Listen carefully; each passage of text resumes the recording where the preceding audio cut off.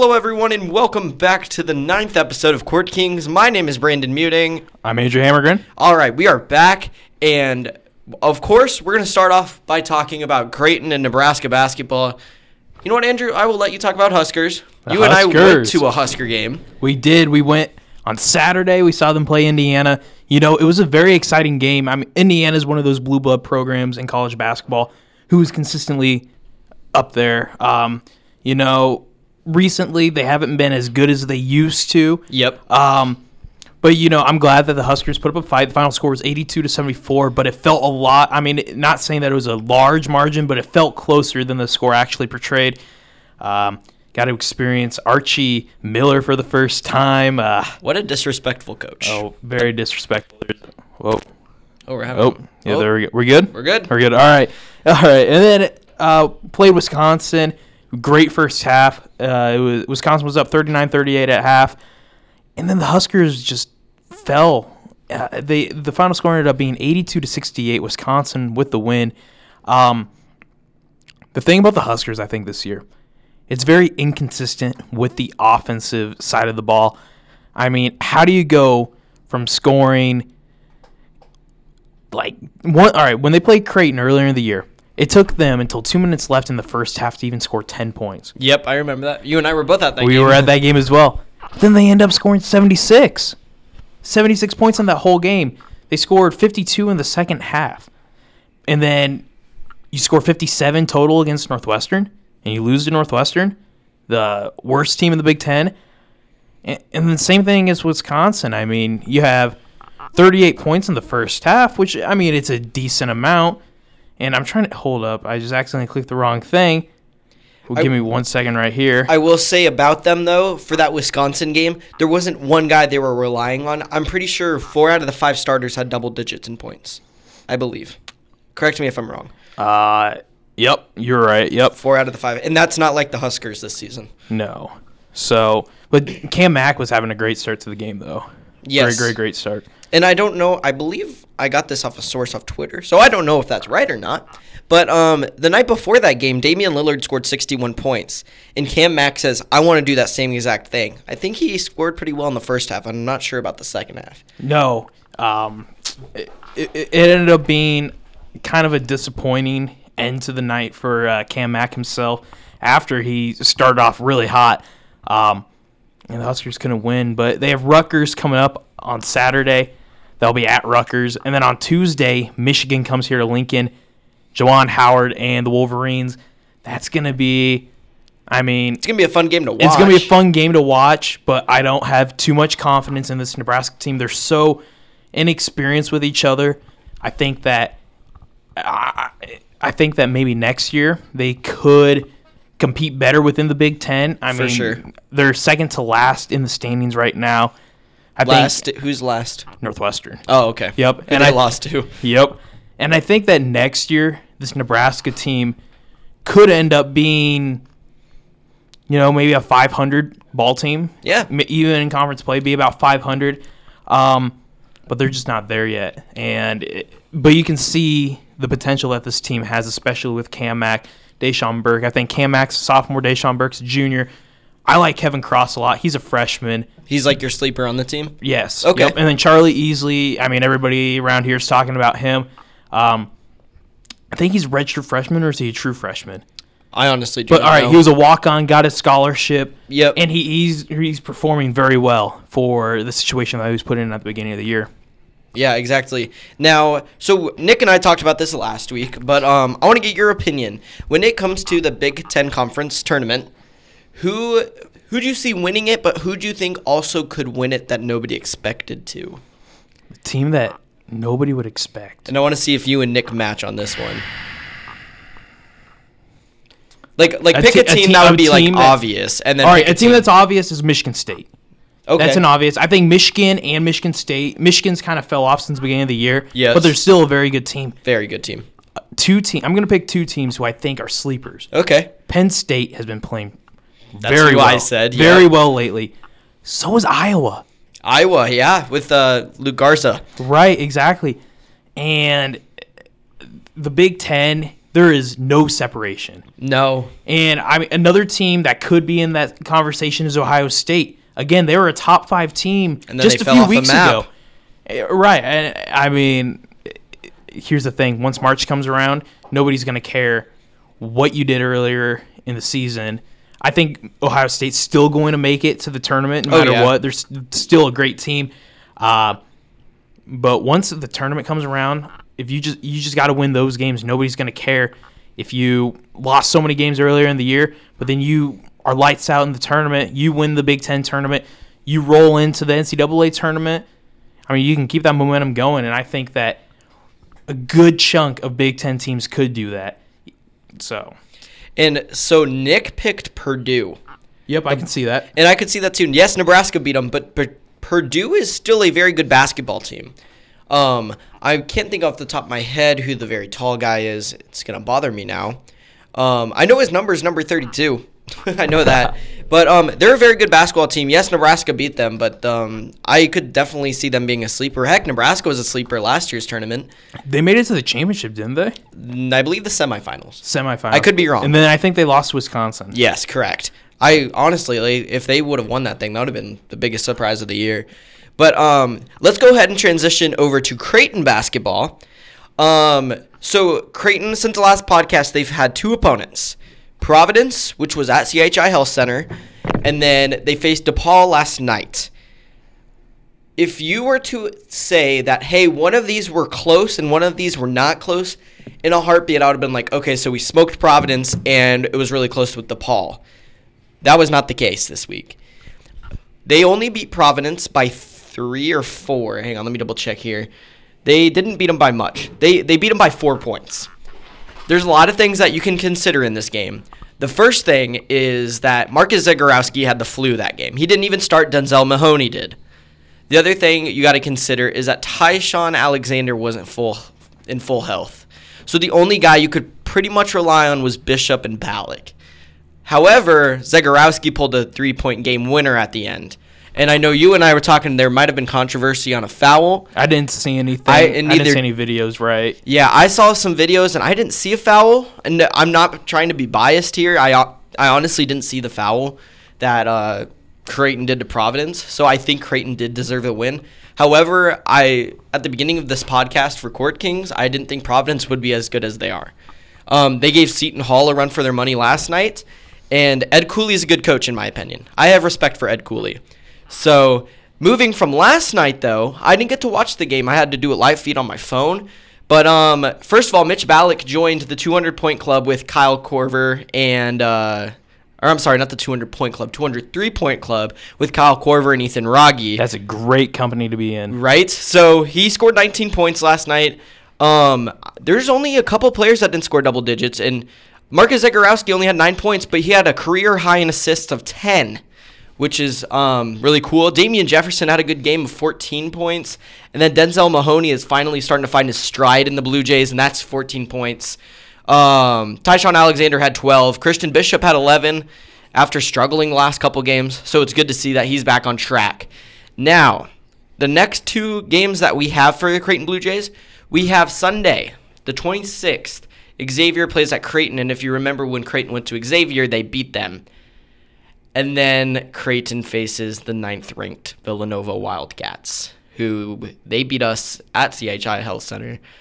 So I personally think we'll beat Xavier because it's number 1, it's at Creighton, and number 2, we've showed that we can beat a team like Xavier. The Villanova game, I'm not very confident on. Villanova's very good. They have Sadiq Bey, Colin Gillespie, and they're coached by Jay Wright. So honestly, I don't see them winning against Villanova, but you know what? I really hope we can knock off because that would help our momentum right now. And with a 2-game win streak, and then if we beat Xavier, that would make it 3. Beating Villanova would definitely help us in the momentum. But yes, and then we also did this last week. We talked about the Big East Conference tournament. So the same thing. If you were to pick like a confident answer who could win the tournament and then a sleeper, who would you pick? Villanova. For the confident, okay. Of course, for confidence. Sleeper, you can never count out Marquette. Yep. And Creighton. Yes. And I think both of those teams are kind of undervalued and not really talked about within the Big East. Marcus Howard, Man, I don't think it's been a long time since I've seen a guy who can score like him. Mm-hmm. He's a very good player. Marquette can just score. I think Marquette last year, was it the Hauser twins that transferred out? Yes, correct. And I think that Marquette was a better team last year than this year, but I still believe in Marcus Howard. He can get things done for the Golden Eagles. And then Creighton, they're really hot right now. They are. And coming up to tournament time, I think that teams like Seton Hall, Villanova, Marquette should be afraid of Creighton because they have one of the most explosive offenses in college basketball. Maybe, tell me if I'm wrong, but they could possibly have the best backcourt in college basketball. Oh, Creighton? Tyshawn Alexander, Marcus Zagorowski, Mitch Ballock. Mitch Ballock. You could make an argument for Villanova, but the only two I can think of off the top of my head is Sadiq Bey and Colin Gillespie. But I think you're right. I will back you up on that. I think they do have the best backcourt. I wouldn't say that. I said one of the best. One of the best, sorry. Definitely the best in the Big East. Yeah, I would say so. But not the best front court. Creighton, no, don't get me wrong. Christian Bishop and Damian Jefferson are very good players, but they are playing positions they're not used to. Damian Jefferson maybe will play power forward, but Christian Bishop is meant for power forward, and he's playing center because of Epperson being injured. Andrew has his opinions about Epperson. We've talked about that. However, the three of us, but I believe Nick last week said Seton Hall would be a confident answer, which is a confident answer. You said Villanova. I said Butler. I know Butler's fallen off, and I know Villanova just beat Butler, but you and I did have the same sleeper, and that's Marquette. I said Marquette would probably be the sleeper to win the Big East Conference this year. Moving on past Creighton and Nebraska basketball, we want to talk about that one brawl that everyone is talking about, that ESPN will keep on talking about, what tweets are about, Instagram posts. So let's talk about the Wildcats and the Jayhawks. What do you think? What could have been done to prevent this? And whose fault is it? I think it was very childish. On the Kansas or Kansas State end? I would say more so on the Kansas end. Kansas was up by a lot. Yes. And sure, block the shot, but if at the end you're going to try and step over them or something like that, that's... it's disrespectful. It's very disrespectful. Kansas State, though, did you really have to try and steal that ball with a couple seconds left and get that one last basket? I understand that rivalries are heated. You want to get as many points as possible. You're mad you lost, so you're going to do that. But especially Silvio De Sousa, the guy who threw the punch, picked up a stool, and tried swinging it at people. He was suspended for 12 games. It needs to be the whole year. That was ridiculous. I don't know. It's one of the craziest scenes that I've ever seen. My cousin used to go to Kansas State, so I know how much of a heated rivalry it is. It is a very heated rivalry. Who else was suspended? You have David McCormack he was for suspended Kansas. 3 games? Two games. James Love was suspended for 8 games. Antonio Gordon for 3. I don't know if I see anything else here. Sousa is the big one. Sousa, yeah. That was horrible what he did.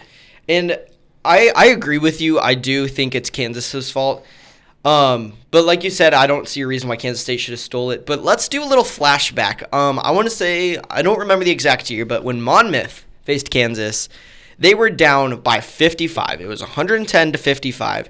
And I don't know the names off the top of my head, but the Monmouth guard, maybe even though he was a forward, stole the ball with like 2 seconds left and did a layup. It was just out of disrespect. The Kansas guard obviously didn't do anything. He didn't even try to block it. And it's because he knew what was better for him and the team. Honestly, if it was a close game, then yes, the Kansas guard, or Sousa, could have blocked it. Or was it Sousa that was I don't know who the person who blocked it was. Whoever was blocking it. Honestly, if you were up by that much, I would have just let it go. I understand it's a heated rivalry. I understand that it is the game of basketball. But if you're up by that much, just let it go. There's a few seconds left.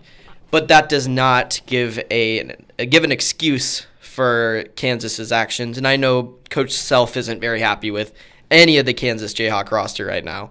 So hopefully moving forward, we don't see that in college basketball anymore because that's just ridiculous. Or do you want to see it? No, not under those circumstances. Not under those circumstances, no. I would not want to see that. It's like if Nebraska and Creighton, they have a rivalry, but it's not as heated as Kansas and Kansas State.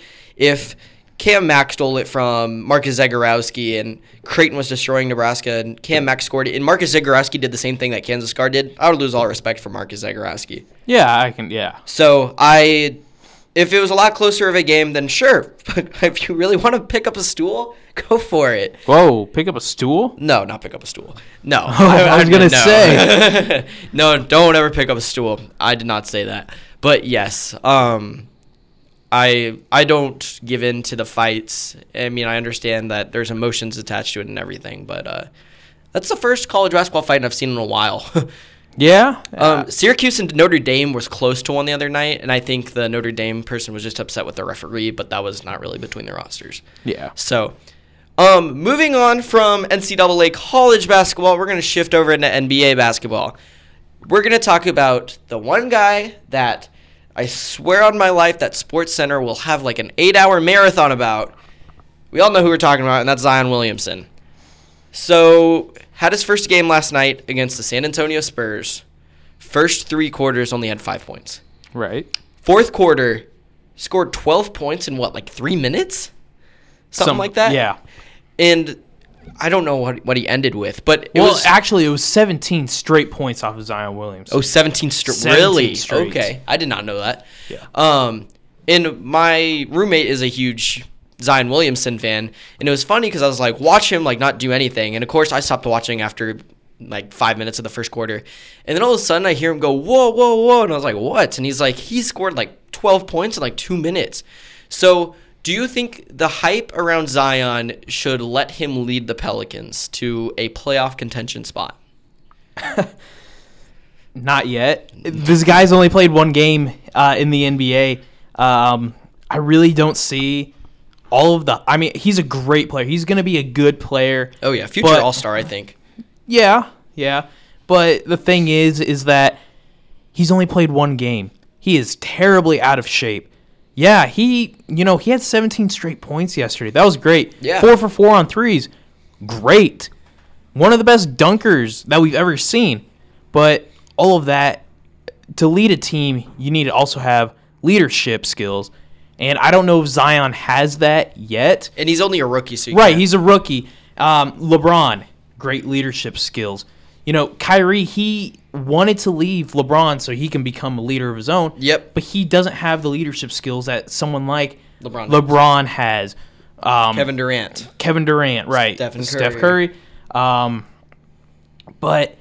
I just don't know if Zion has that and if he's going to get everyone to gather around him and do that. Because, I mean, if you look at the Pelicans roster, you have Brandon Ingram, Zion Williamson, Drew Holiday, J.J. Redick, Lonzo Ball, Josh Hart. You have some young talent there. And I think that the Pelicans here in a couple of years, I think it's kind of reminding me of 76ers deal from a couple of years ago. Yep. And, even with Joel Embiid, who was hurt most of his first couple seasons, once he got going, the 76ers turned around and, they got an all-star in Jimmy Butler, and they go to the playoffs. They do decent and they do okay in the playoffs. But really, it's Zion's leadership skills that I am going to be worried about and how out of shape he is. He has kind of hit the wrong stride. I agree with a lot what you said. And honestly, Zion isn't the guy that people should be watching on the Pelicans team. It should be Brandon Ingram. For sure. I think he's going to win Most Improved Player of the Year award unless something happens to him. I think he will. He was hyped coming out of... He came from Duke, I believe. Brandon Ingram. But he was drafted to the Lakers, and he didn't do too much. He did stuff here and there. But then got traded to New Orleans and started something that no one expected Brandon Ingram to start. So I think... For right now, people need to focus on Brandon Ingram instead of Zion Williamson. Is he from Duke? Yes, he's from Duke. Okay, He is from Duke. And so that is kind of where I'm coming from on the Pelicans squad. And this year, I think they're going to be a 7 or 8 seed. They're not going to make it far. But I think you're right. In a couple of years, something's going to start. So that's all we got about Zion. Now, let's talk about coaches in the NBA. which coaches do you think needs to get the boot? I have two in mind. You have two in mind? The one who I could really think about, Scott Brooks. Okay, Washington Wizards. Yeah, Washington Wizards. The Wizards have not been getting it done at all. I really, honestly don't have much of an opinion on coaches in the NBA. That's kind of a topic that I'm not too familiar with. Okay, fair enough. But Scott Brooks is the one to come to mind when I think of one. Okay, my two, and this might surprise some people. The first one I have on my laptop. Ryan Saunders is the first one. I know he had a lot coming in as a Timberwolves coach, especially when his father passed away as being the Minnesota Timberwolves coach. I know Tom Thibodeau coached them too. But a team that has Andrew Wiggins, Karl Anthony Towns, and they don't have Jeff Teague anymore. Never mind. They don't have Jeff Teague anymore. But when you have players like that, and I know they have some depth, and they used to have Gorgie Dang. They don't have Gorgie anymore. But when they had depth, when they had a good starting lineup, and they are in the bottom, I think they're like a 7 or 8 seed right now, I want to say. But when you are doing that bad and you have a roster that could do a lot more, you are not doing your job as a coach.